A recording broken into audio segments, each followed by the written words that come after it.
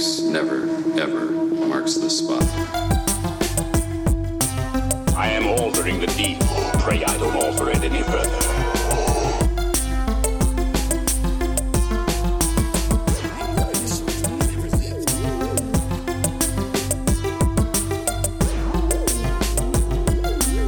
What's your favorite scary movie?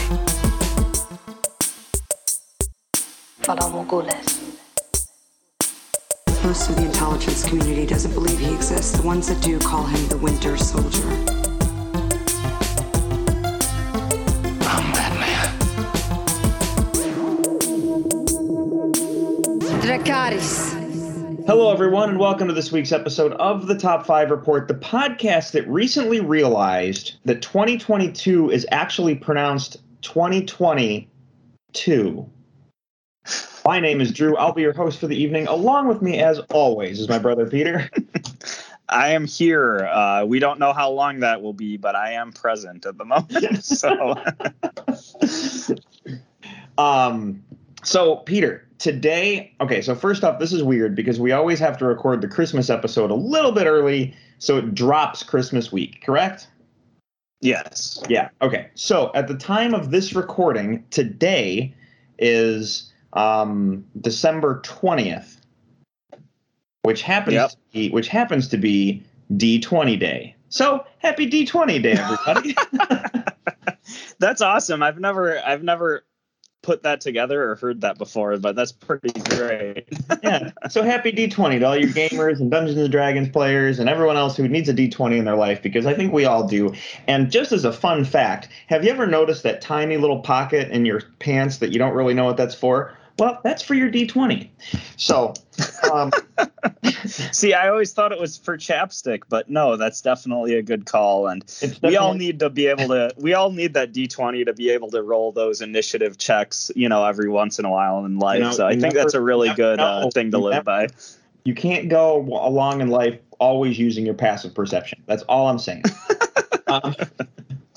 Absolutely. At any rate, Peter, how the hell have you been doing? I've been doing pretty good. Today I had a work from work day, as my boss calls it. So it's basically, because I work an office job and we've just been remoting in the whole time this pandemic. But this was one of the first days where they were just kind of like, oh, you can come into work. And it kind of also worked as like a makeshift Yep, exactly. And it's kind of like a makeshift Christmas party at the same time. So I know last week I mentioned that I was frantically trying to catch up on the book, The Dirt, that I borrowed from a coworker because I wanted to give it back to her today, because I was going into work, but I didn't quite catch up. I haven't finished the book yet. I'm about 3/4 of the way through. So I wasn't able to give it back to that coworker yet, but she happened to not come in anyways. So I'm still in the clear as far as that goes.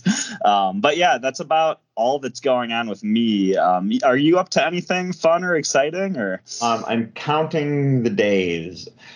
I have 2 more days of work left, and then I'm on vacation for 12. So I am getting ready to take... the 12 days of Christmas. Yeah, the 12 days of Christmas. I'm getting ready to take a legit 12-day vacation where I do nothing but sleep and catch up. Yeah, I mean, you're just going to have tons of birds on your hand. I don't know what you're going to really do with them, but... Yeah, that's a good point. I don't know what I'm going to do with them. No, I'm counting the days to my vacation, and it's literally, I feel bad because I'm a little bit mentally checked out, but I'm still trudging through. Got to get through these next 2 days. We've all been there. Yeah. That being said, all right. So did you see Spider-Man, No Way Home? Yes, I saw Spider-Man. Okay. So did I. Yes. We will review this, but let's do it a little closer to news because it'll segue really well. Are you caught up on Hawkeye? So for us, it's up to episode 5. We haven't seen the finale yet. So have you seen episode 5? Yes, I'm caught up on Hawkeye as well. So again, we'll do that in a minute. What are you watching and reading? That's honestly pretty much it. Besides that, I've just been kind of watching Christmas movies and stuff like that because it is, like you said, it's December 20th. I'm just trying to stay in the Christmas mode and yeah, it's honestly been Christmas movies, last minute Christmas shopping, and Spider-Man and Hawkeye for me. So I know there is a really big show that just came out this weekend that I haven't had the chance to watch yet. And I don't know if you're going to bring that up right now, to be honest. The Witcher?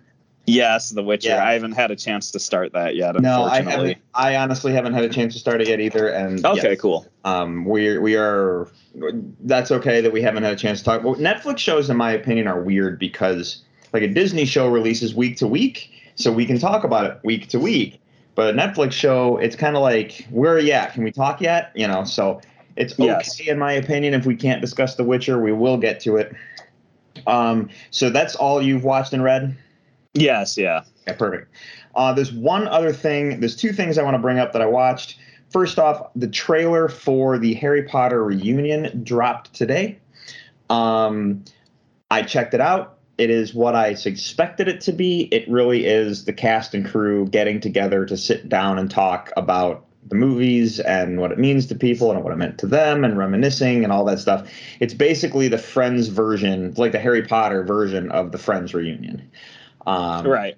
So, I mean, it was kind of cool to watch the trailer, but if you're a super Harry Potter fan, I'm sure you're going to sit down and watch it. If you are just a mediocre Harry Potter fan, I don't know if it's something you're going to jump at because it's not a new movie. So, Right. Yeah. I do plan on watching this. I haven't watched the trailer yet. I didn't know it was released yet, but I will be watching it when it comes out. And Sure. I do like, Harry, Ron, and Hermione, the three respective actors who played those roles. I do think they've gone on to kind of, in a weird way, they've kind of all gone on to almost star in a lot of like just indie projects and interesting stuff, even though they are huge names. And I know Emma Watson was in Beauty and the Beast and huge movies, but I do think they've kind of shined as well as with a lot of just weird indie movies. So I actually really am enjoying their career expand and stuff like that. So I'll have more to say on the Harry Potter thing in the future, I believe. But Okay. what's the other thing that you watched? The other thing that I watched was a documentary. It's on HBO Max. The documentary is called Street Gang. Cool.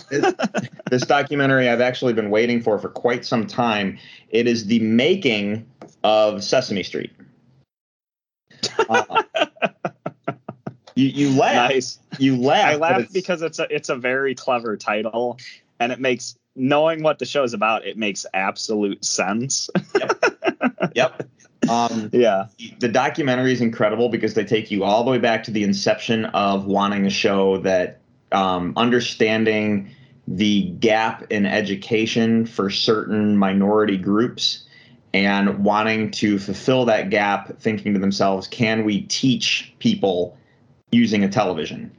And creating a show that would directly not talk down to kids, but teach the kids. So in a world where most kids' television shows were selling products, like go tell your parents that you want Tootsie Rolls, or go tell your parents you want this, and trying to sell products, instead of selling products, we're selling the alphabet, or we're selling numbers, or we're selling colors, and teaching kids from a 3 to 5 age group.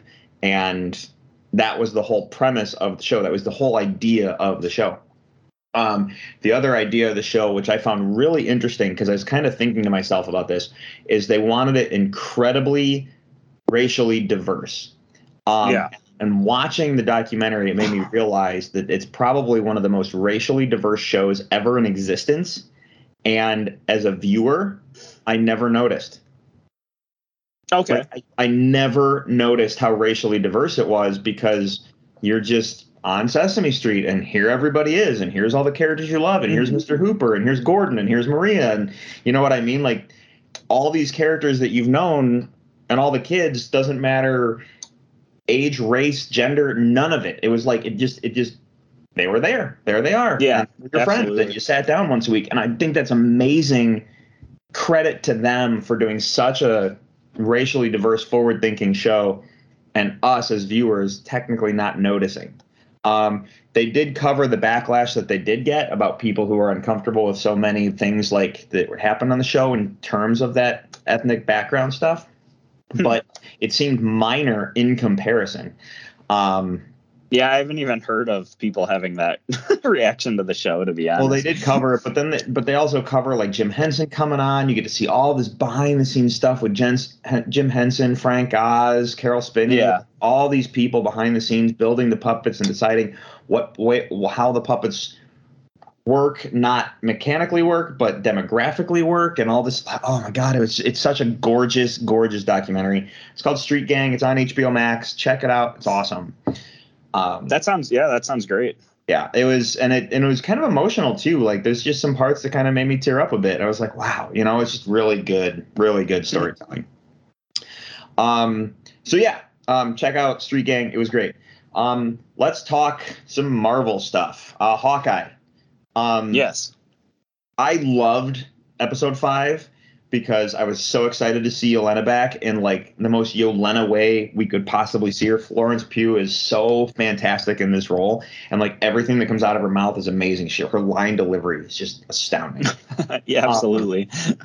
So it was just so great to see the Yelena Kate Bishop show, which I'm really hoping that in the realm of moving the world forward, they become the new Hawkeye Black Widow duo. And that might be really how they were playing that up to become that thing. Absolutely. We're going to spoil the crap out of this episode, and we're going to spoil the crap out of Spider-Man. So yes, by all means, you've been warned. But the big thing for me was the big shocking moment at the end of Hawkeye episode 5. Before we get to that, thoughts on the episode?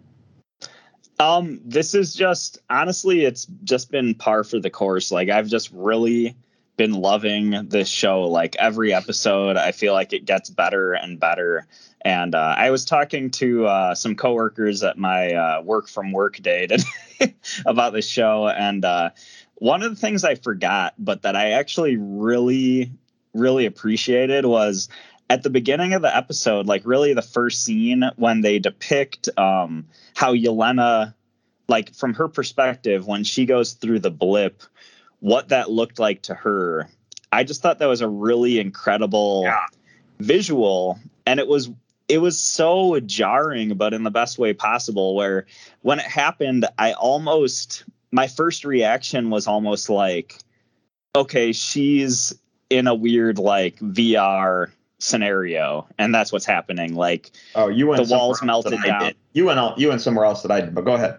But I mean, but then obviously, a minute later, it was kind of confirmed that it was the blip. And I just kept thinking, like, it's such a cool way to depict that.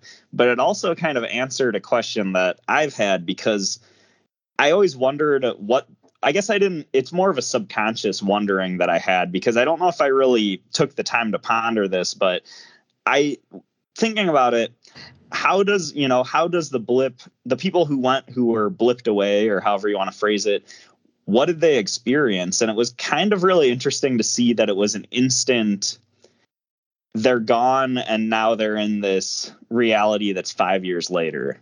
And part of me, for some reason, like almost like wanted to picture them floating in like a black, vast world of nothingness for 5 years until they were brought back to the real world or something. But the fact that it's that like instant transition, I thought was really bizarre, but just a really, really cool depiction. Like, I don't even know how to put it all into words, but what were you going to say? Where did you go with your mind? Did you think of the blip immediately, or? I thought of the blip immediately, but what my brain did before we got confirmation that it was the 5 years later was I thought to myself, because there was the speculation that they went into the Soul Stone. Right. You know what I mean? So my first reaction to that was, Yelena got blipped. Oh, pocket dimension here. This is where everybody went. That's what went through my brain. This is where everyone went. And then I realized it was 5 years later and went, oh, no, she just went in and out. And to everyone who did get blipped, it's that split second. Because we knew them that they didn't know it was 5 years later. We knew everyone realized that. We just didn't know where they went. And they didn't really go anywhere. Time just left. That's what's crazy about it. And I remember when Infinity War first came out, and there was all these weird fan theories that there was this sort of yeah, this like soul stone sort of like purgatory world that everybody went to.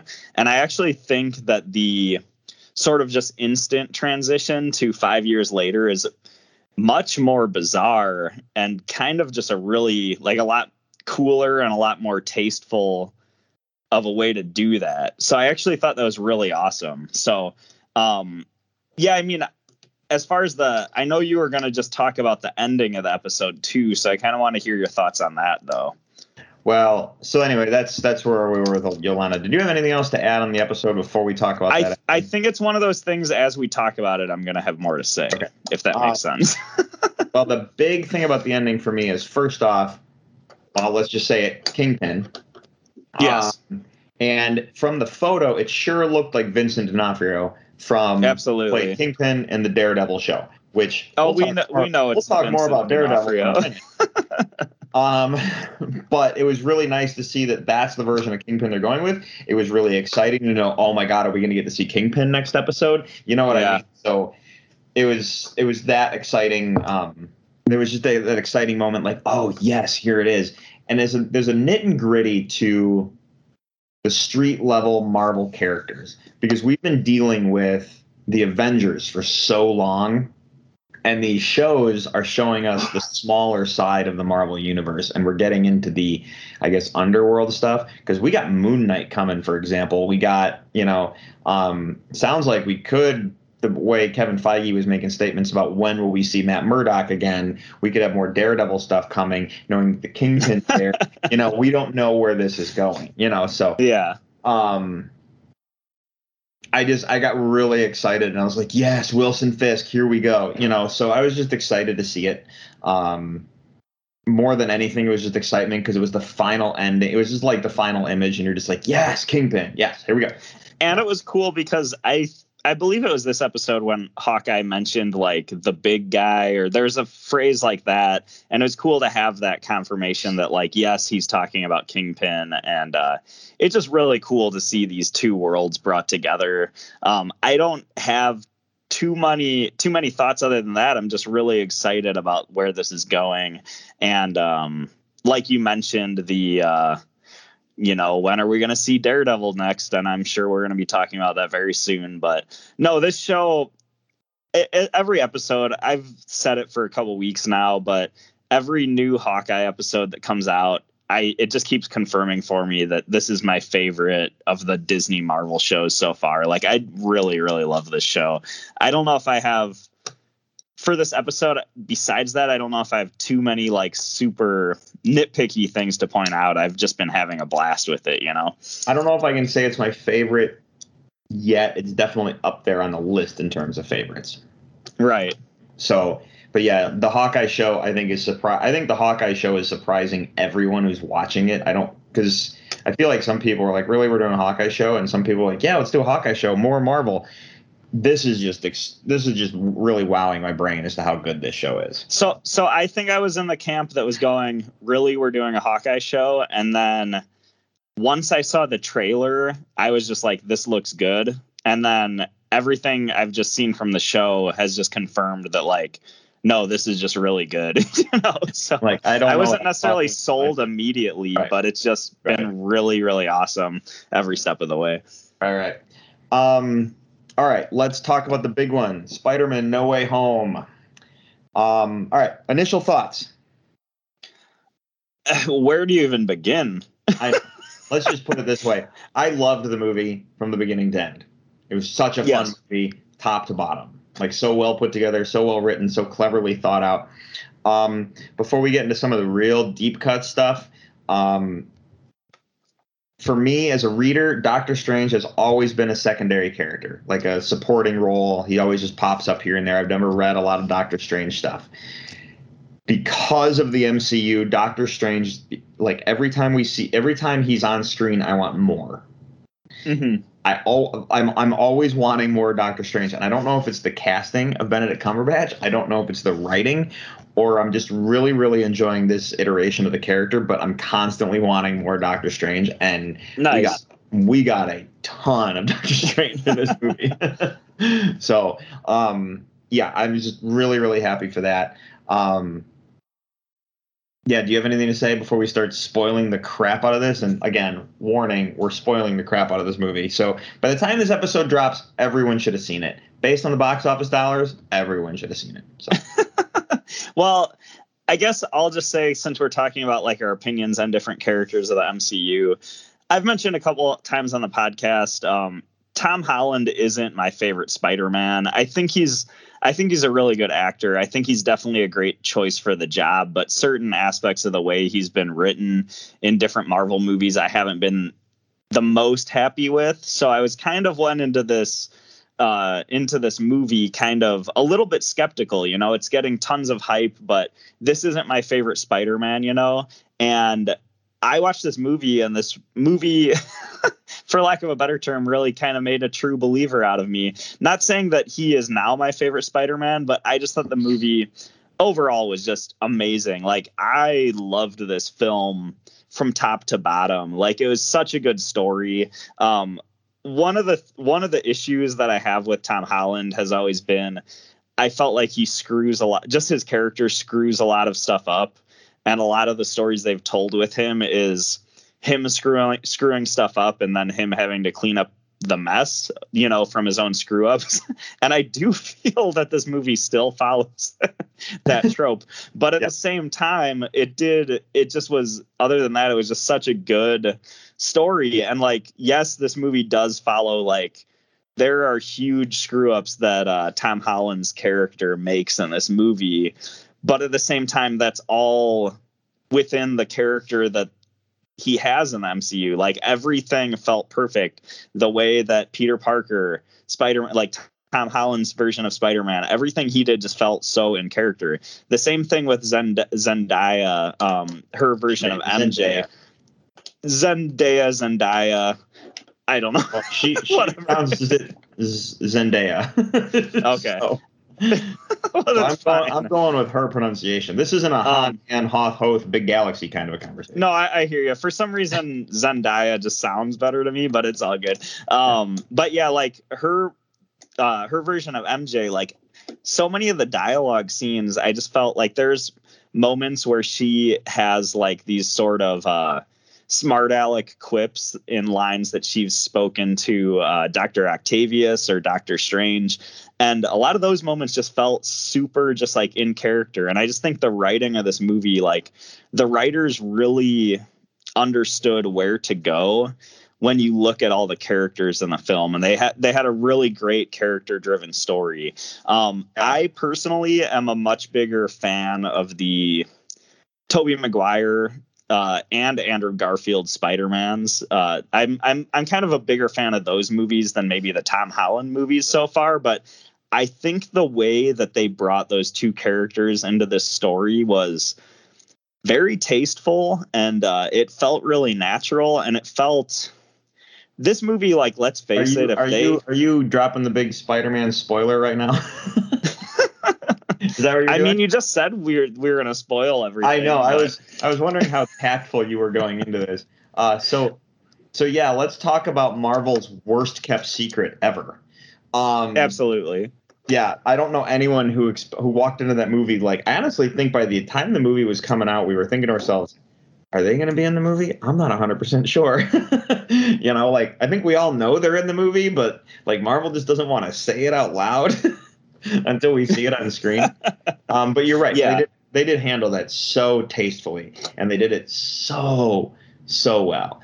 And that's the thing, is I feel like the last thing I was going to say just now is I feel like with one misstep, like if they did one thing wrong, this movie could have become the cheesiest, most laughable, just like horrible movie ever. And they really pulled off this impossible task of bringing all these three characters into the movie in a really meta, but yeah, again, very tasteful way that was just, they knocked it out of the park with this one. So no, what were you saying though? No, they handled the Spider-Man, the Spider-Verse, if you will, thing very, very tastefully, very, very well.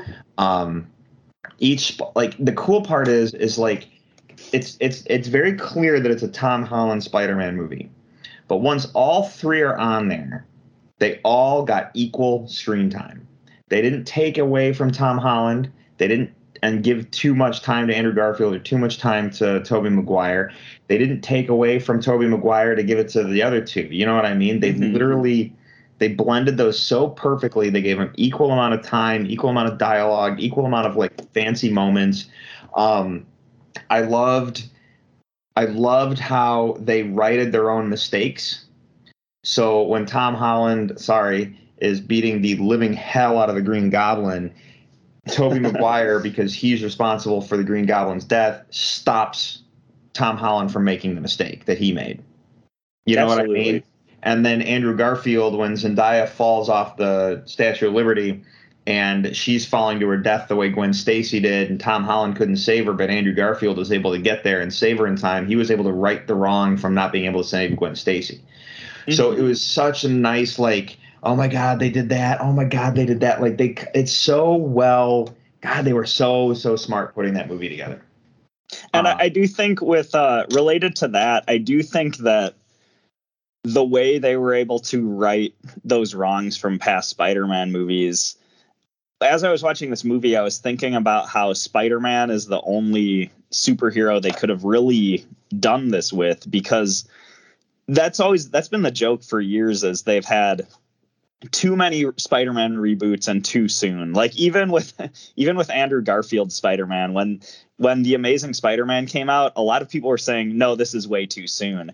But the fact of the matter is, this is a hero, and these are movies that have meant so much to a really wide variety of audiences over the years. And this movie was kind of a cool love letter to that whole Spider-Man legacy we've been living with for literally the past 20 years. And I don't think they could have pulled this off with any other character. And it was just awesome to see the way that they brought all these three versions of Spider-Man together, you know?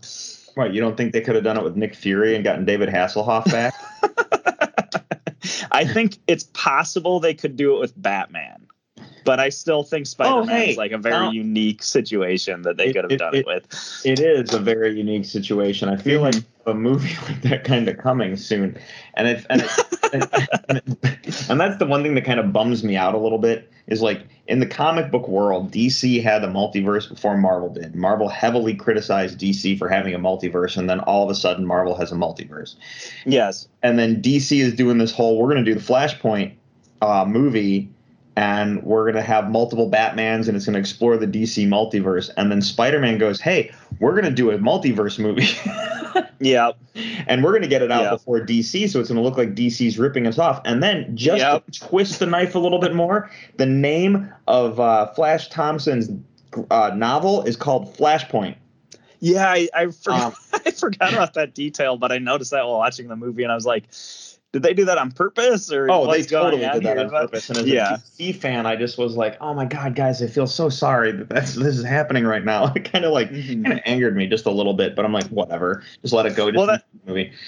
That's the thing, is I'm looking forward to the Flash movie so much. And I'm always going to be rooting for DC a little bit more than Marvel. That's just who I am. But Marvel did knock it out of the park so well that I'm going in. I'm now going to go into the Flash film a skeptic for that.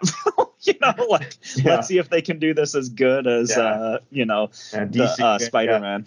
DC's got some. I mean, everyone. I think the majority of the public thinks that DC's trailing in terms of their DC films, but man, they got some legwork to do because of how well this one came together. Absolutely. I do want to talk about the big, horrible secret of, hey, we don't know when we're going to see Daredevil again, but Matt Murdock is going to be Peter Parker's lawyer in this movie, and you're just absolutely, you know what I mean? That was too good. That was just a perfect, like cameo, but an awesome way to show things that are coming and or hopefully things that are hopefully coming, and just. That was handled really well too. There's a moment in the movie when you see him and you saw the stick, and I didn't know who it was at first, and he sat down. I was like, my hands went kind of up from where, like, because I had my arms like kind of crossed, whatever, as I was watching the movie, and my arms just went, what? In that like what moment, and my kid like looks at me and then looks back at the screen and goes, who is that? And I go, it's Daredevil, and he went, he just got all excited. Nice. So, Yeah, and then, so God, the movie, it's just so damn good. Like every Absolutely. part. We could just sit. What's funny about it is we want to spoil it, and we've basically talked about the big stuff. But at the end of the day, we're just going to constantly keep saying it's so good, so good, so good. Yeah. Okay, let's talk about the bonus scenes real quick.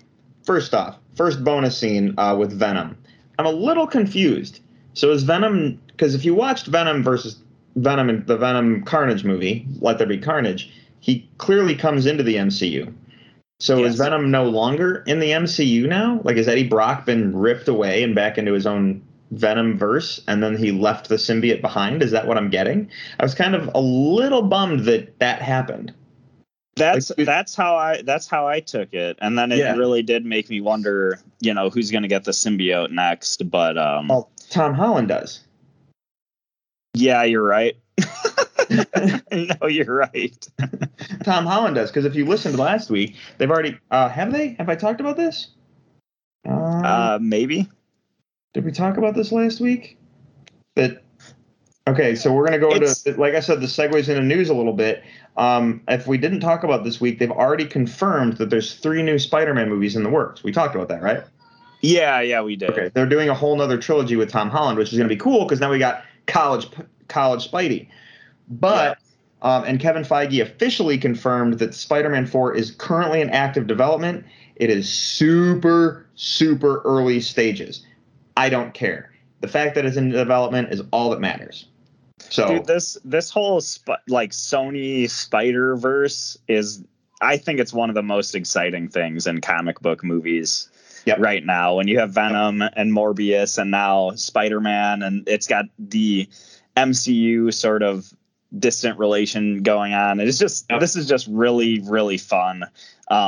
You're totally right. It's probably Tom Holland who's going to get the Venom symbiote, but to me, it just seems crazy that we had a Venom solo film that somehow they pulled off a Venom solo film that had no relation to Spider-Man, and we got that origin, and they pulled it off. And now they're going to have Spider-Man get the suit after that. That just seems so bizarre to me. I guess when I saw that scene, that bonus scene, I couldn't wrap my mind around that idea. I was just like, okay, who's going to get the symbiote now? I figured it wouldn't be Spider-Man. It would move on to some other character, What's really cool about doing it this way is we got the Venom film, we got the Venom and Carnage movie. Venom now left a part of this piece of the symbiote behind, which will go find Spider-Man, right? Yeah.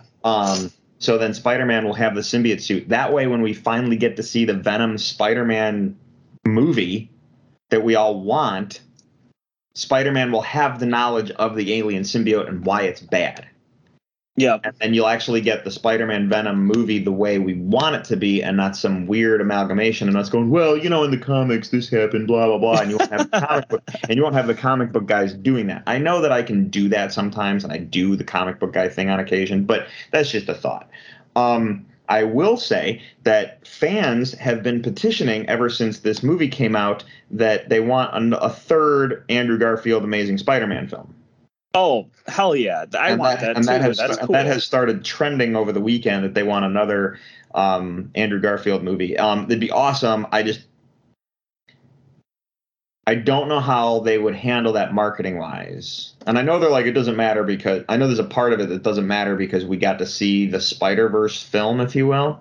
Yeah. But our parents going to buy it in terms of it doesn't matter. Parents are going to take their kids like, oh, it's another Spider-Man movie. My point is the fact that is the average moviegoer going to be like, wait, what Spider-Man is this? I don't get it. You don't want to make it too confusing. So no, I agree with that, but I really do like the Andrew Garfield Spider-Man movies. I was going to say even the Amazing Spider-Man 2, but I'd say especially the Amazing Spider-Man 2. I love that movie, and I know it's not well received, but I really enjoyed it. But I really thought I was in the minority in liking Andrew Garfield Spider-Man that much. It seems like I see more complaints about his movies than anything online. And the fact that people are petitioning for a new one, to me, that's kind of just beautiful. That's just really cool to hear. And it's cool to know that I like those movies a lot, and to hear that I'm not alone in that, like, that's just a really cool, that's just a cool moment right there. But what were you gonna say?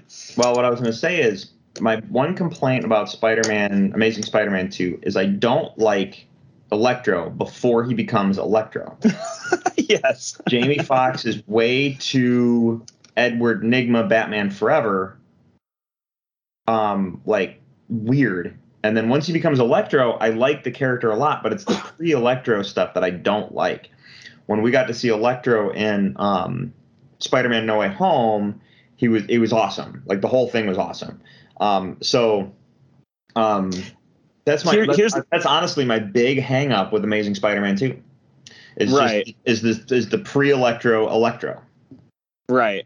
And since we're talking about Electro, that's actually one of the few complaints I have about No Way Home is I felt like, so Electro comes to the MCU Tom Holland Spider-Man universe, and he talks about like how the electricity has a different energy to it. And I actually thought that was a really cool concept. Like, the electricity feels different here. Maybe it has a different frequency or something. And he actually has a different appearance and a different suit. And I thought that was actually all really cool.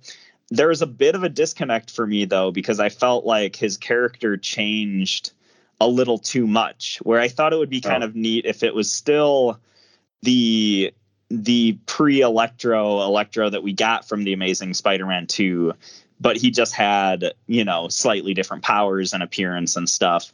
Like, I know there was a joke where he kind of made a Dungeons and Dragons joke, but he made it as somebody who, like, didn't really know about Dungeons and Dragons that well. And from The Amazing Spider-Man 2, I feel like that character totally would have known about Dungeons and Dragons. And I felt it just felt a little too disconnected from the way his character was. It's an interesting pull. The last time we saw him, I didn't pick up on that. The D&D joke was kind of like, that's funny. Of course, it's a topical conversation right now.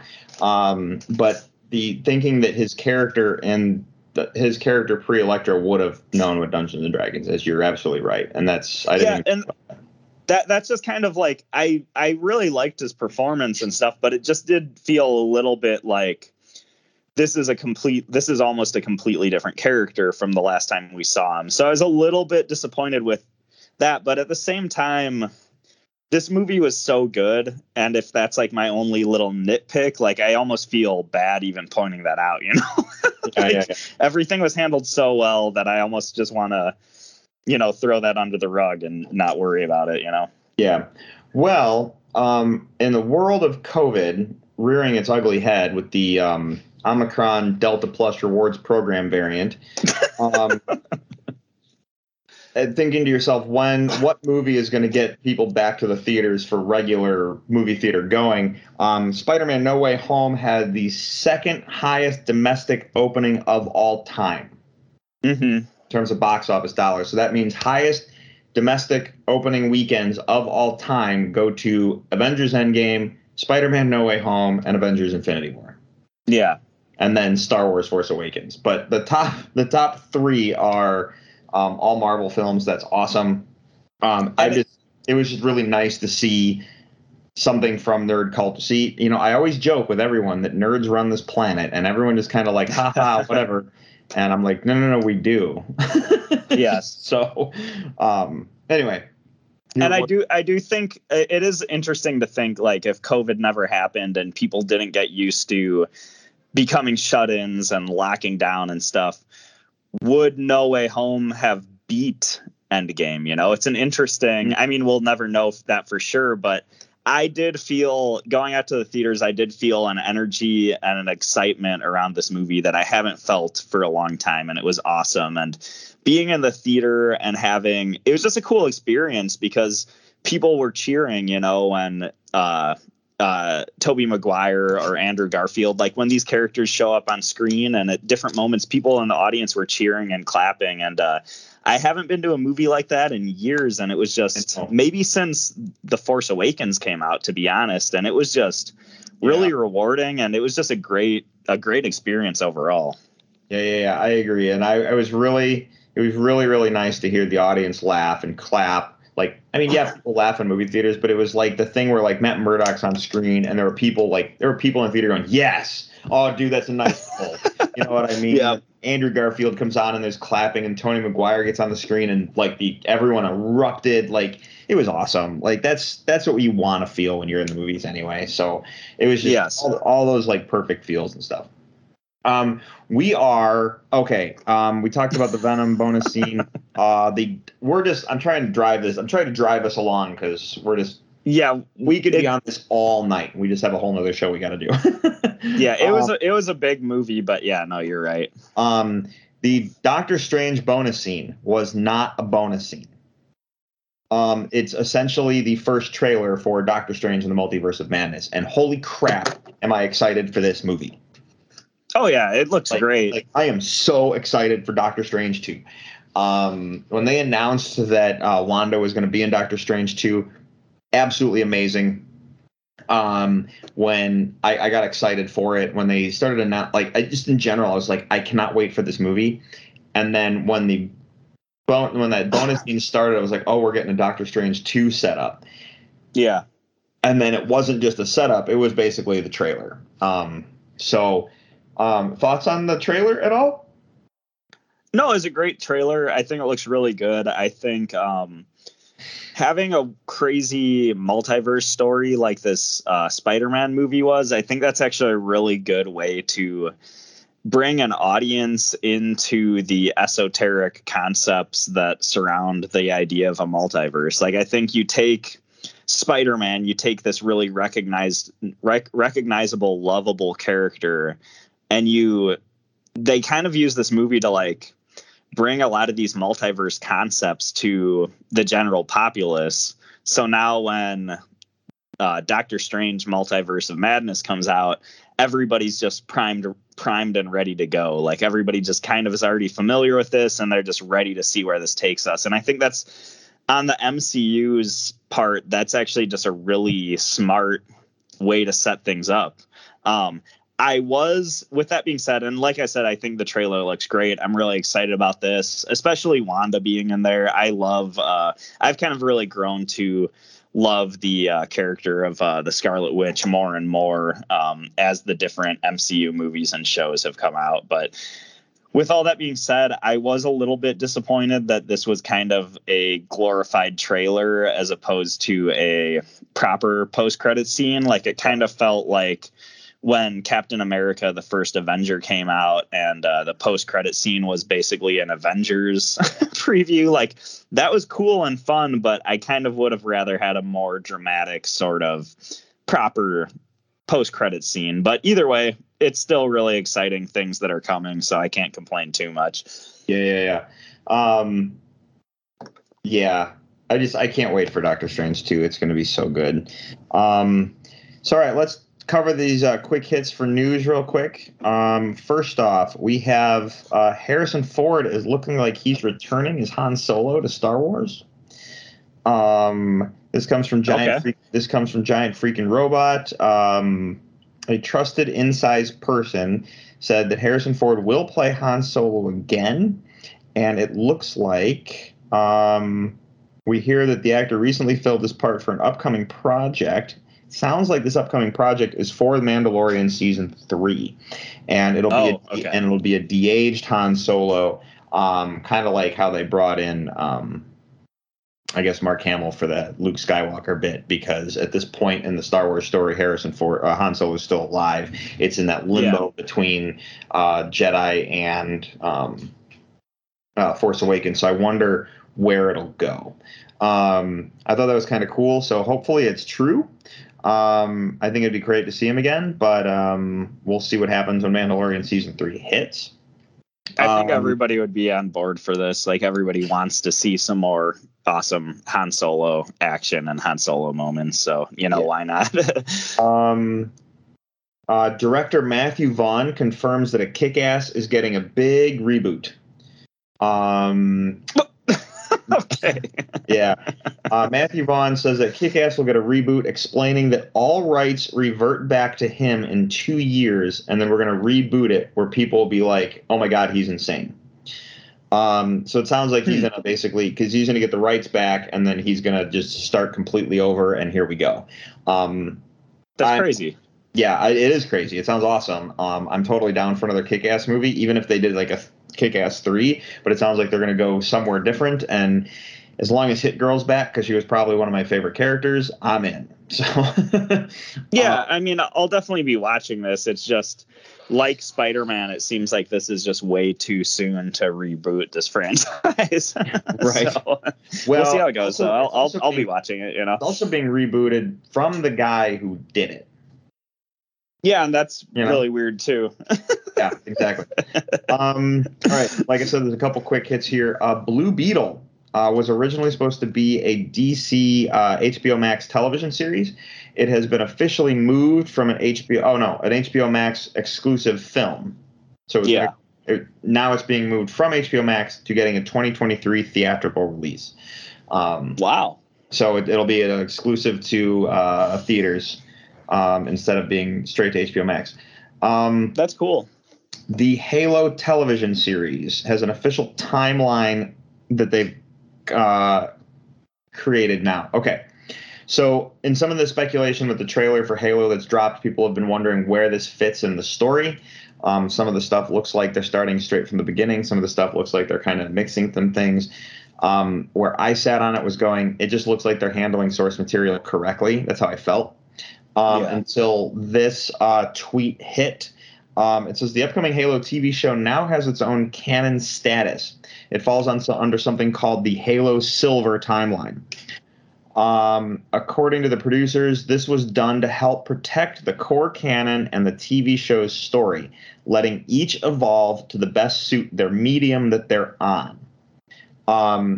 We do have some context and perspective that is different from some of the stories we've experienced or read about in the games. Wolfkill, that's the producer, said of the show, we're referring to this as the Halo Silver timeline as a way of differentiating it from core canon and both protecting core canon and protecting the television story. And by that, I mean being able to give ourselves the chance to evolve both and for both to be what they need to be for their mediums without colliding with each other.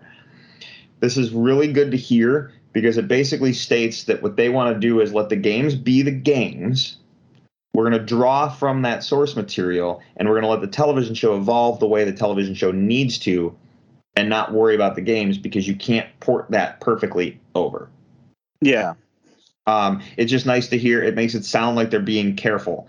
And that's what I got out of it. We're being careful. We're letting it take place the way it needs to take place. So. Yeah, it's I agree with that. I think some people really like to see everything be considered canon or whatnot, but I think you're right where I think they're being careful with this one. And yeah. Paul Anderson, there's two different Paul Andersons in the film world, but the Paul Anderson that made the original Resident Evil film. One of the things he said when he made the movie was, if I make the movie exactly like the game, then the players of the game are going to go into the movie and be bored because they know everything. They know all the jump scares. They know all the story points. Everything is basically like laid out for them, and they're on a railroaded journey. So he changed stuff to fit the needs of what the medium was, and we got that original film. And where the original film, to me, felt a lot like the original game, but it had its own beats. It felt like it had its own canon, is a really nice way of putting it. So I feel like if I go into the Halo show with expectations like that, I think I'm going to be pleasantly surprised. So yeah, that makes sense. Yeah. Just to contrast and compare. Okay, one more quick hit, and then we'll move on to our list for the night. Disney Plus rescues a Goonies reenactment television series. Okay. This headline stumped. Like, I was really baffled by the headline until I read more of the article. Yeah, there's a lot to unpack there. So Disney Plus is working on a television series that follows a trio of students and their substitute teacher on their quest to reenact the Goonies. So when I read through the article, long story short, it's basically going to be a television series about a bunch of kids and their substitute teacher remaking the Goonies shot for shot. which sounds awesome. It just sounds like such a fun movie because not only do they get to go on the Goonies adventure, but they get to go on their own adventure while making the movie, and you're going to get to see how they're putting it all together. But it's going to be a scripted story. It just sounds awesome. Yeah, it definitely sounds interesting. It sounds still really hard to wrap my mind around like what exactly this is going to be, but it definitely sounds fun. So, and it's kind of cool that it's kind of in a weird unofficial meta sequel territory that I think is a good way to not encroach on the sacred name of the Goonies. You know, it's kind of like, you know, placing itself as its own thing instead of, you know, ruining anybody's childhood or anything like that, if that makes sense. Yeah, exactly. And it's not like a straight remake of the movie. It's just they're redoing it in kind of like a really charming way, if you will. Like it almost feels like the Goonies version of Fanboys meets like Be Kind or Wind, or I don't know. It just seems like a really unique movie. So I'm really interested to see where it goes. It just seems extremely unique. Like I don't even know what to think of it yet. I know. It caught me off guard, and I'm like, we totally have to talk about this. All right, dude. We're a little bit longer than I expected we would be, but hey, we had a lot of Spider-Man to talk about. So you want to talk the list tonight? Yeah, absolutely. I don't even think we've scratched the surface of No Way Home yet, but no, we got it. We have a show to do, so we can do the list. And we're going to be talking about it more and more as the multiverse stuff unspools in these Marvel movies. And we're going to be coming back to this movie, I think, a lot in terms of like dialogue things.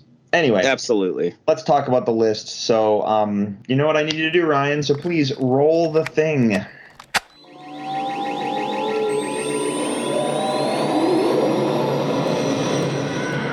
And now for the top 5. All right, Peter. So here we are. Yes. We are quickly approaching the year 2022, and it's that time of year where we have to look forward at things we are looking forward to. So this week we're going to be discussing the movies that we are anticipating, or our most anticipated movies of 2022. I don't know who wants to go first. I don't know really what you want to do on that one, because this is kind of a joint list, if you will, because it's a scheduled thing. I do have 2 honorable mentions, though. So do I. So then we're back at the point of figuring out who wants to go first. You know what? I'm fine. Oh, well, I'll go first. I'll go first. No big deal. Okay, fair enough. Yeah, this would have been your week's pick, but it's a scheduled thing, so I'll go first. Okay, cool. That said, my first pick of the night. Now, first off, what's really cool about this is when you go through the list of next year, what's coming out, you kind of get to see in what order and what months things are coming out. So I can look at it and go, wow, that's what my wallet's going to look like each month. That's true. So the first thing I got on here is actually an untitled film. I don't know what it's called. But it's an untitled film that's currently in the works by director David O. Russell, slated for next year.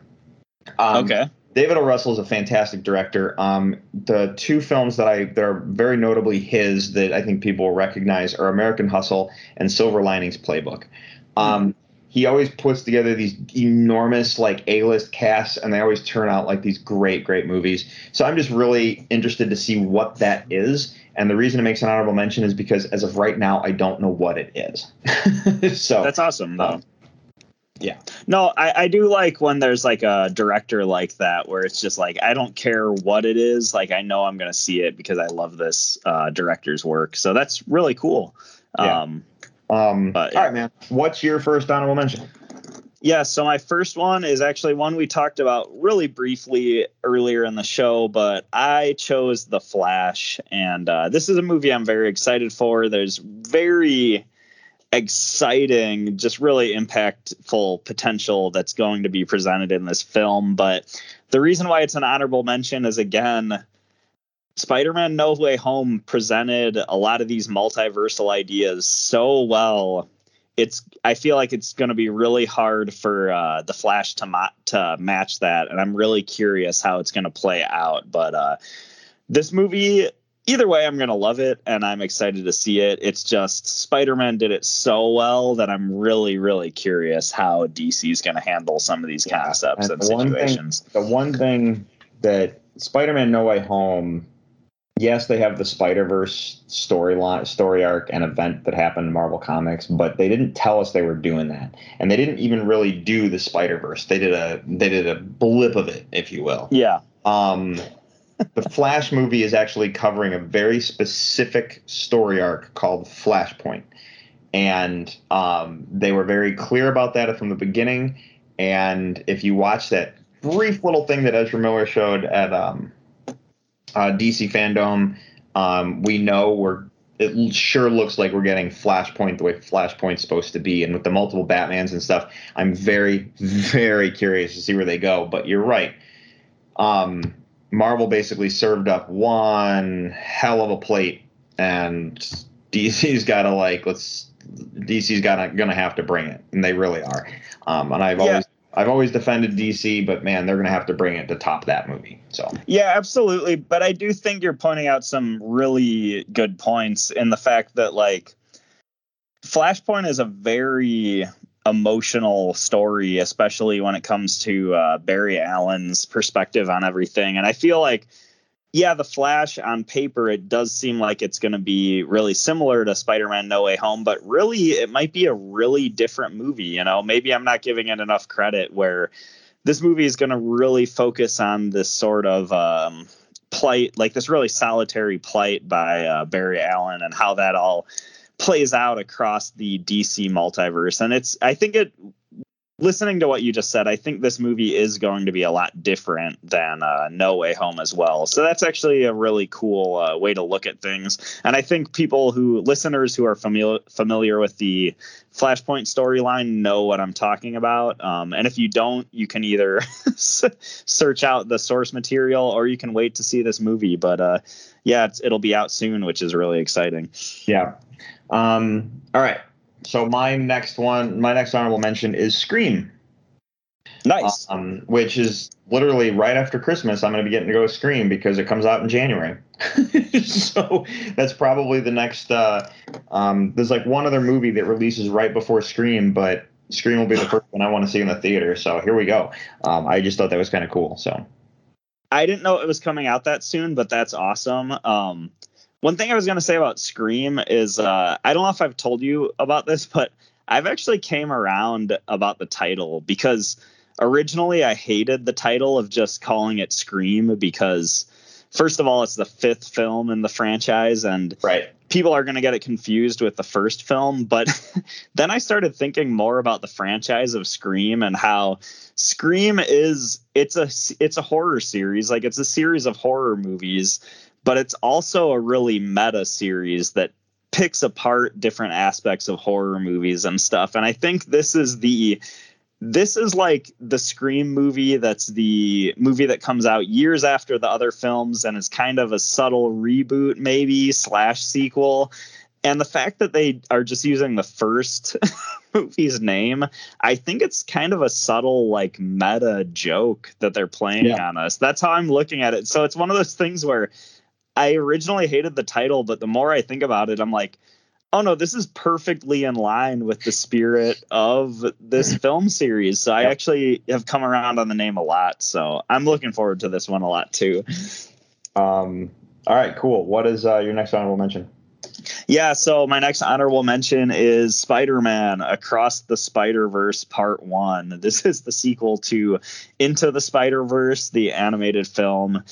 I don't know anything about the sequel, but I just loved the first one so much that I'm looking forward to it. The first one was a really awesome, just visual treat, as well as far as the animation and art that went into this film. And I expect this new film to be really funky and experimental in the same ways. And I just think it's something great to look forward to, and I'm expecting it to be a feast for my eyes, and I'm expecting it to be a great story. But I literally don't know anything about the film, and I kind of liked the fact that I'm pretty ignorant to what's going to happen in this one. Yeah, and I hear you. That's a really solid point in terms of, like, being blind into, like, you know, hey, the first one was great. I know I'm going to get more of it, but what the heck are we getting? You know.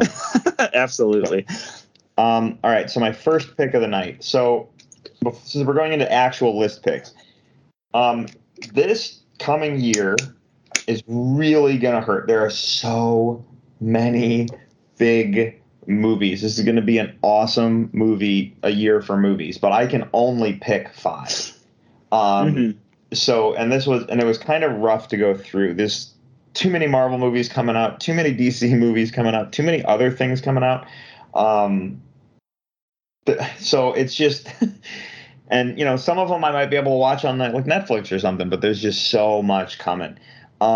So the first one I'm going to talk about tonight is one that I've literally had to put on my list 2 years running. And it's making my list for a 3rd time because I really, really, really want to see this movie, and I've been excited for it the whole time. But I'm also like, I can't go to the movie theaters without watching the trailer for this movie, and that is Top Gun 2.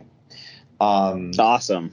Yeah, we're finally going to get it. It's going to release in May, thank God. But we're finally getting Top Gun 2. I'm just excited. There's not much more I can say about it because we've been waiting and talking about this for what feels like forever. So, yeah. Awesome. This one didn't make my list, but it came very close. And it's the same thing. Like, we've been waiting for this movie so long. Like, I feel like this movie was on our list for last year, to be honest. And it's going to be awesome to finally see it come out. So, yeah, great pick. And like I said, this barely didn't make my list, but I'm definitely looking forward to this one as well. So what's the next one you got?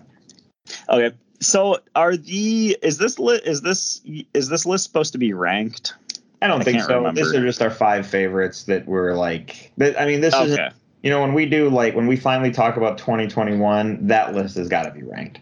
But okay, awesome. I just wanted to double check because that can make my next pick very, very quick, and that's because I have Scream on my top 5. I think this movie is going to be great. I'm excited for it. So me too. I can't wait. All right, I don't know which movie to go with next. All right, I'll hit this one now. So the next one on my list is The Batman. I honestly was like looking over the list of all the stuff coming. This is probably the one superhero movie like that's not. This is one of the superhero movies coming out this year that I am incredibly curious about. Yes, I'm a massive Batman fan, so my butt's going to be in a seat. But this looks like a completely different take on everything. And I'm really curious to see what Matt Reeves has in store for us. And I'm liking what I'm seeing of the Robert Pattinson Batman so far from the trailers. I'm liking what I'm seeing of the universe they're creating. So I'm really curious, and I want more of it and seeing what they're really doing here. And they said it's going to be a dark psychological story. You know what I mean? So, yeah. Yeah, well, we matched on this one. Oh, and nice. I was actually going to save this one for the end because I think this is actually the movie I'm the most excited for this year. Well, I'm sorry to jump the gun on you. Oh, no worries at all. But I did want to ask you, Drew, did they have the Batman trailer before No Way Home when you went to see it in theaters? No. Okay. We had Morbius. I know we had Morbius. So that's what's weird is I didn't see Morbius when I went to see No Way Home, but I did see the Batman before it in the theater I went to. And up until now, like I was excited about this movie, but I honestly had only watched the trailer a couple times on my phone. And seeing this trailer on the big screen, it was honestly a game changer because, like I said, I'm really excited for this, and I thought the trailer looked really good. But seeing the cinematography and the imagery of this trailer on the big screen, but also paired with the big screen movie theater sort of sound system that you're presented with, I really came away like really appreciating the music in this trailer. Like the music hits you so hard when you're actually watching it in the theater, and it just feels so epic. And just that whole experience made me even more excited for this Batman movie. Even though, like I said, I already was, but I think seeing that trailer on the big screen really solidified it for me where I'm just like, Yeah, I'm the most excited for this movie this year. Like, this is going to be awesome. So I don't have too much else to say besides that. But no, this is a great one. I'm really excited for this movie. You have me thinking. So, quick sidebar: the trailers I got were Moonfall, Uncharted, Morbius. So I got Uncharted, the Batman, and I can't remember what else. I think there was another one, but I think I got like 4 trailers total. okay. But I know I got Moonfall, Uncharted, Morbius, and I thought there was another one. What was the other one? Shoot, I don't remember. Yeah, but another, and I know this is not the best time because we're on the list, but I just realized this is a quick jump back to our Spider-Man conversation. There is an article I saw that claimed that Spider-Man No Way Home is the first movie to link the television shows on Disney Plus to the MCU films, because in the Doctor Strange trailer you hear Doctor Strange specifically mentions Westview, referring to WandaVision. That is not the first representation of the movies versus the show crossover. I'm going to go back to Black Widow, which came out after Falcon and the Winter Soldier, and Contessa Valente, whatever the rest of her name is in Black Widow and in the Falcon and the Winter Soldier. So that's your first cross. I just want to correct whoever wrote that article. Good. Yeah, good call. Absolutely. If they're listening, I was like, when I read that, I was like, no, it's not. And I'm like, it can't be. And then I started thinking back. I'm like, nope, it was Contessa appearing in Black Widow. That was the first one. Good catch. Anyway, so my next pick of the night is Mission Impossible 7. I've talked about how I'm a big Mission Impossible fan. They shot Mission Impossible 7, and apparently they shot Mission Impossible 8 back to back and cut the movies in half to make 2 movies, one big story. This is another one that's been held back because of like COVID protocols. They've been doing everything they can to not shut down production. They had to stop filming, I believe, twice. And we don't know what we're getting. Like, I'm just really excited for it. And I follow the director, Christopher McQuarrie, on Instagram, and he posts some really amazing, like, photos of like scouting locations. Like, hey, we're here scouting locations, and you're just like, where is that? What, like, that looks awesome. What is that? You know what I mean? So, but when you think about how the Mission Impossible movies are made and like what has to go into them, because Tom Cruise won't do anything fake because he's like, nope, it's got CGI. We can't do that. He has to do everything for real. It makes me really excited to see what we're in store for that movie. So I've been kind of like, when are we getting Mission Impossible 7 for a very long time.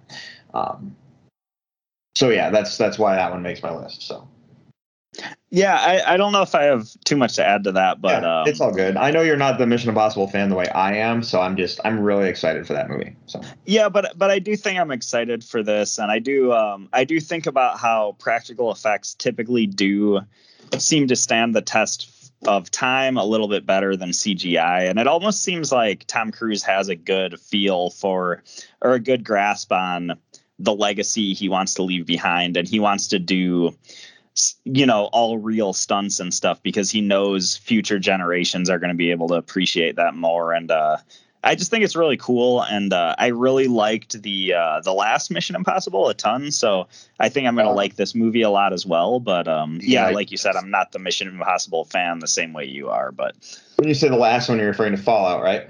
Yes. Okay, I didn't know how many you've seen. That's why. Like the most recent maybe is the better way to phrase that. Sure. Okay.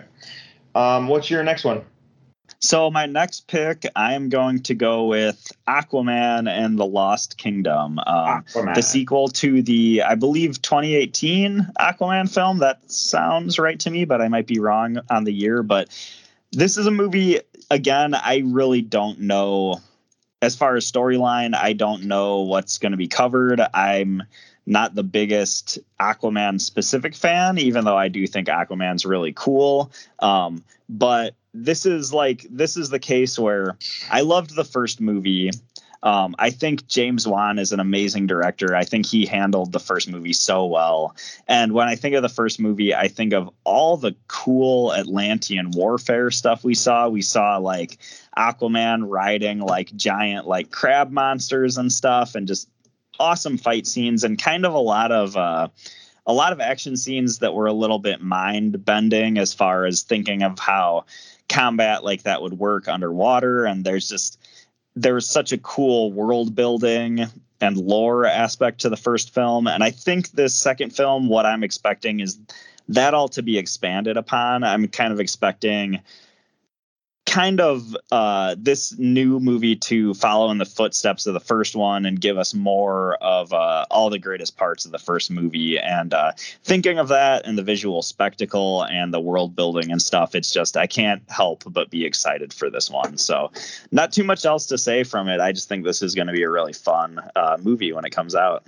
Yeah, and until I see more of it, and I'm totally with you, I just want to see more of what's in store, really. That's what's going through my head. Absolutely. Constantly like, what's the next piece of the puzzle?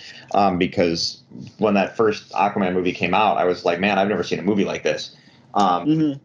Because, and it's not and it wasn't on the story side, because the story felt very Lord of the Rings, but it was more on a technical side, like, dude, it's a movie underwater. You know what I mean? I've never seen a movie like this before. And not like in the sense of, submarines and stuff. No, this is a movie like underwater where, it's like it gave me hope for the live action, Little Mermaid. So I am really curious to see how this movie is going to play out. All right. So the next one on my list is I've been talking about it all night so far. Doc Strange 2. I cannot wait for this movie. And I mean, I was excited before. I was excited they were doing a second one. I was excited when they mentioned the title. I got more excited when they said Scarlet Witch was going to be in it. I got more excited when I saw No Way Home. I got more excited when I saw the trailer. I really feel like my excitement for this is way beyond what it should be. And I'm going to be let down. But expectations can ruin movies. Let me put it that way. But no, I want more Doctor Strange all the time. I can't wait to see how this plays out. In that trailer for Doctor Strange, in terms of like television crossover movie references, I love that the evil Doctor Strange from the What If is what is in the trailer. So we got to see evil Doctor Strange from What If when Mordo said, "You're the biggest threat to the galaxy." I'm like, oh my God. And then evil Doctor Strange comes out, so that was really cool to see that What If is an important television show to watch. So when you're watching your Marvel stuff, make sure you check out What If. I don't have any more to say about Doctor Strange 2 because I'm just excited and don't know where it's going. And I'm just, So, all right. Your next pick for the night. Yeah. So my next pick, I'm going to go with Knives Out 2. I honestly didn't realize how far along this movie was, but according to IMDb, this movie's actually in post-production, which I didn't realize. But I remember talking to some friends. It was a little while back. Like, I feel like it was months ago, but somebody mentioned Knives Out 2. And I kind of said, like, I don't understand how they continue that story. And I felt like Knives Out was such a good, just one piece story. Like, it was such a good story. Like, they don't really need to expand on it. And my friend pointed out, like, no, what they're doing is it's going to be about Daniel Craig's character as a detective and like the next sort of mystery that he gets involved in. And I heard that and I was like, okay, this is awesome, because this is like going into, I mean, with my limited literary sort of referencing, like I would compare it to like Sherlock Holmes or the Hardy Boys, where it's like a repeat sort of protagonist going through a bunch of different mystery stories. And I just think that is such a cool concept. And Knives Out really felt timeless to me. This felt like a movie that could have been, like, it came out in, I feel like 2018 or 2019, but it felt like it could have came out years before. Like, it really had that timeless quality of like, no, this is just a really good mystery story. And it was really a treat to experience. And I'm expecting more of that from this next Knives Out movie. I haven't seen all of Rian Johnson's movies, but I am a fan of The Last Jedi, and I did love Knives Out quite a bit, and I'm just really excited for this one. Like, this, I think, is going to be fun, as well as just a really good film, and I'm hoping there's a little bit of the bonkers antics that were in the first movie as well thrown in there. But Drew, what are your thoughts on this?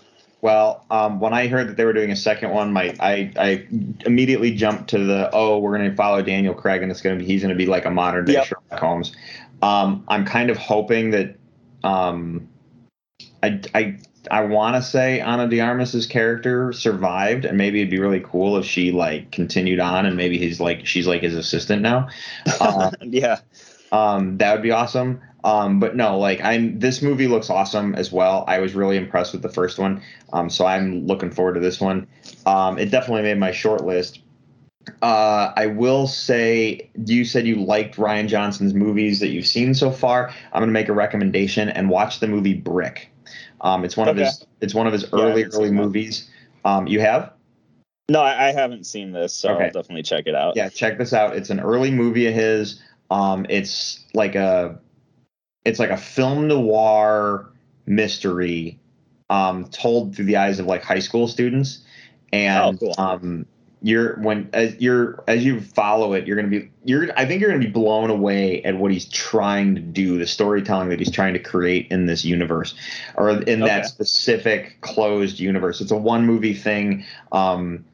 You'll understand when you see it, but it's really, really good. It was really kind of blew my mind. I'm like, oh, this is a unique way of storytelling, and it really got my attention. So check out Brick. It's one of his earlier movies. All right. So the final movie on my list, and we've talked about it already, and that is The Flash.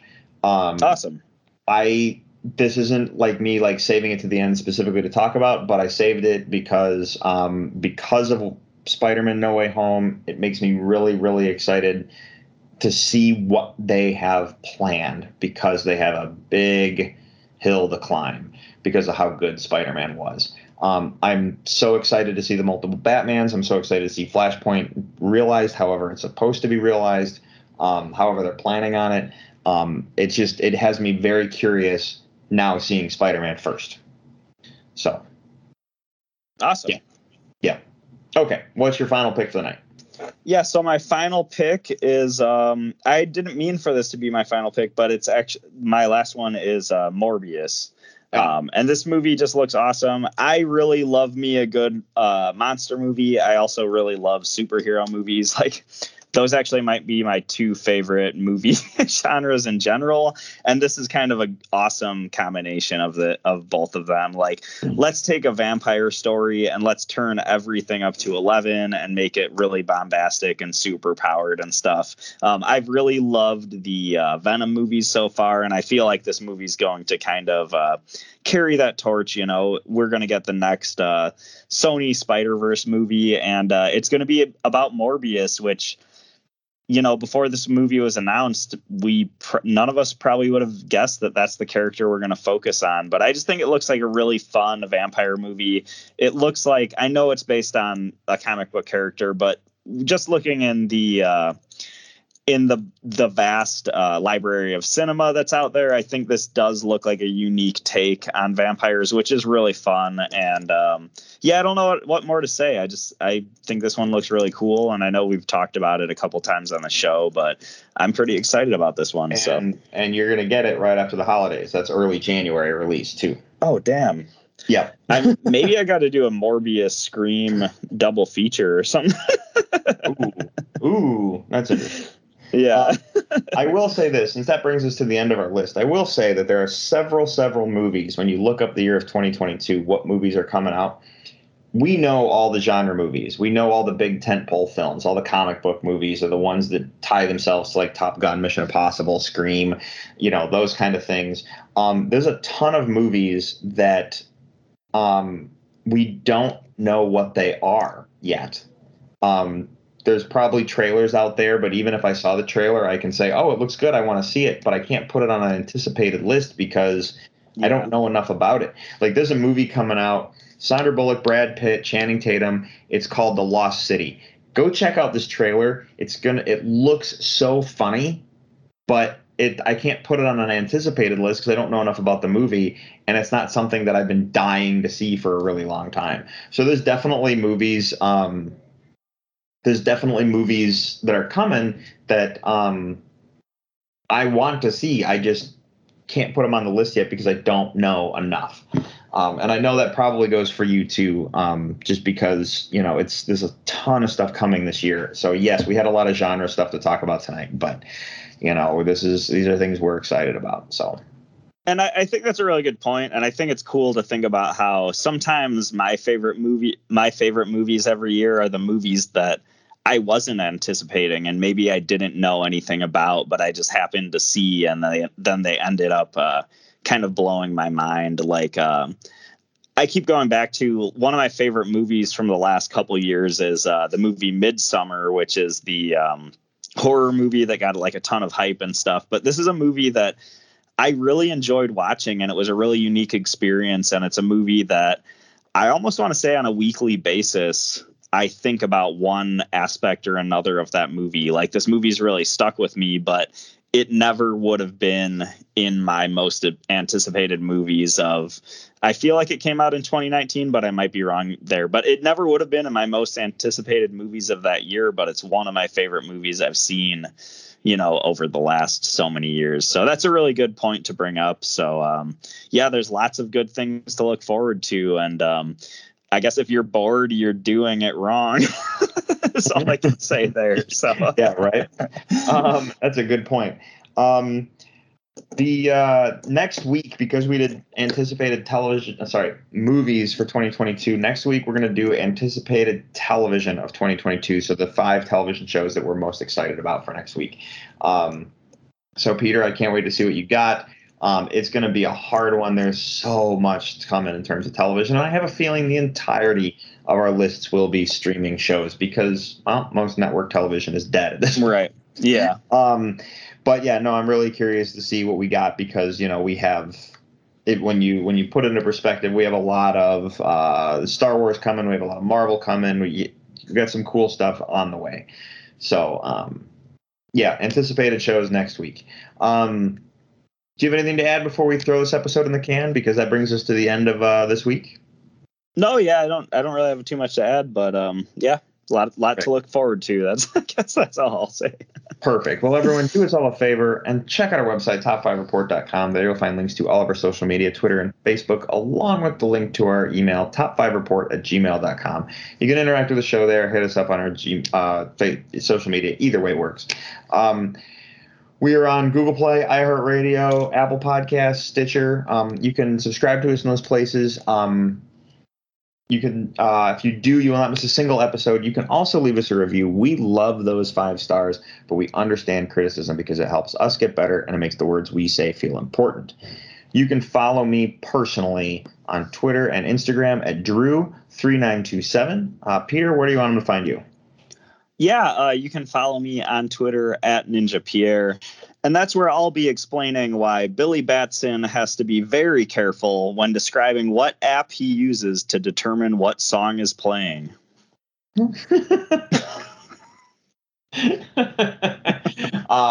That's amazing. All right, everybody, for the Top 5 Report, I'm Drew. I'm Peter. And happy D20, everybody. Happy D20 day, everyone. And we'll see you next week. Thanks for listening.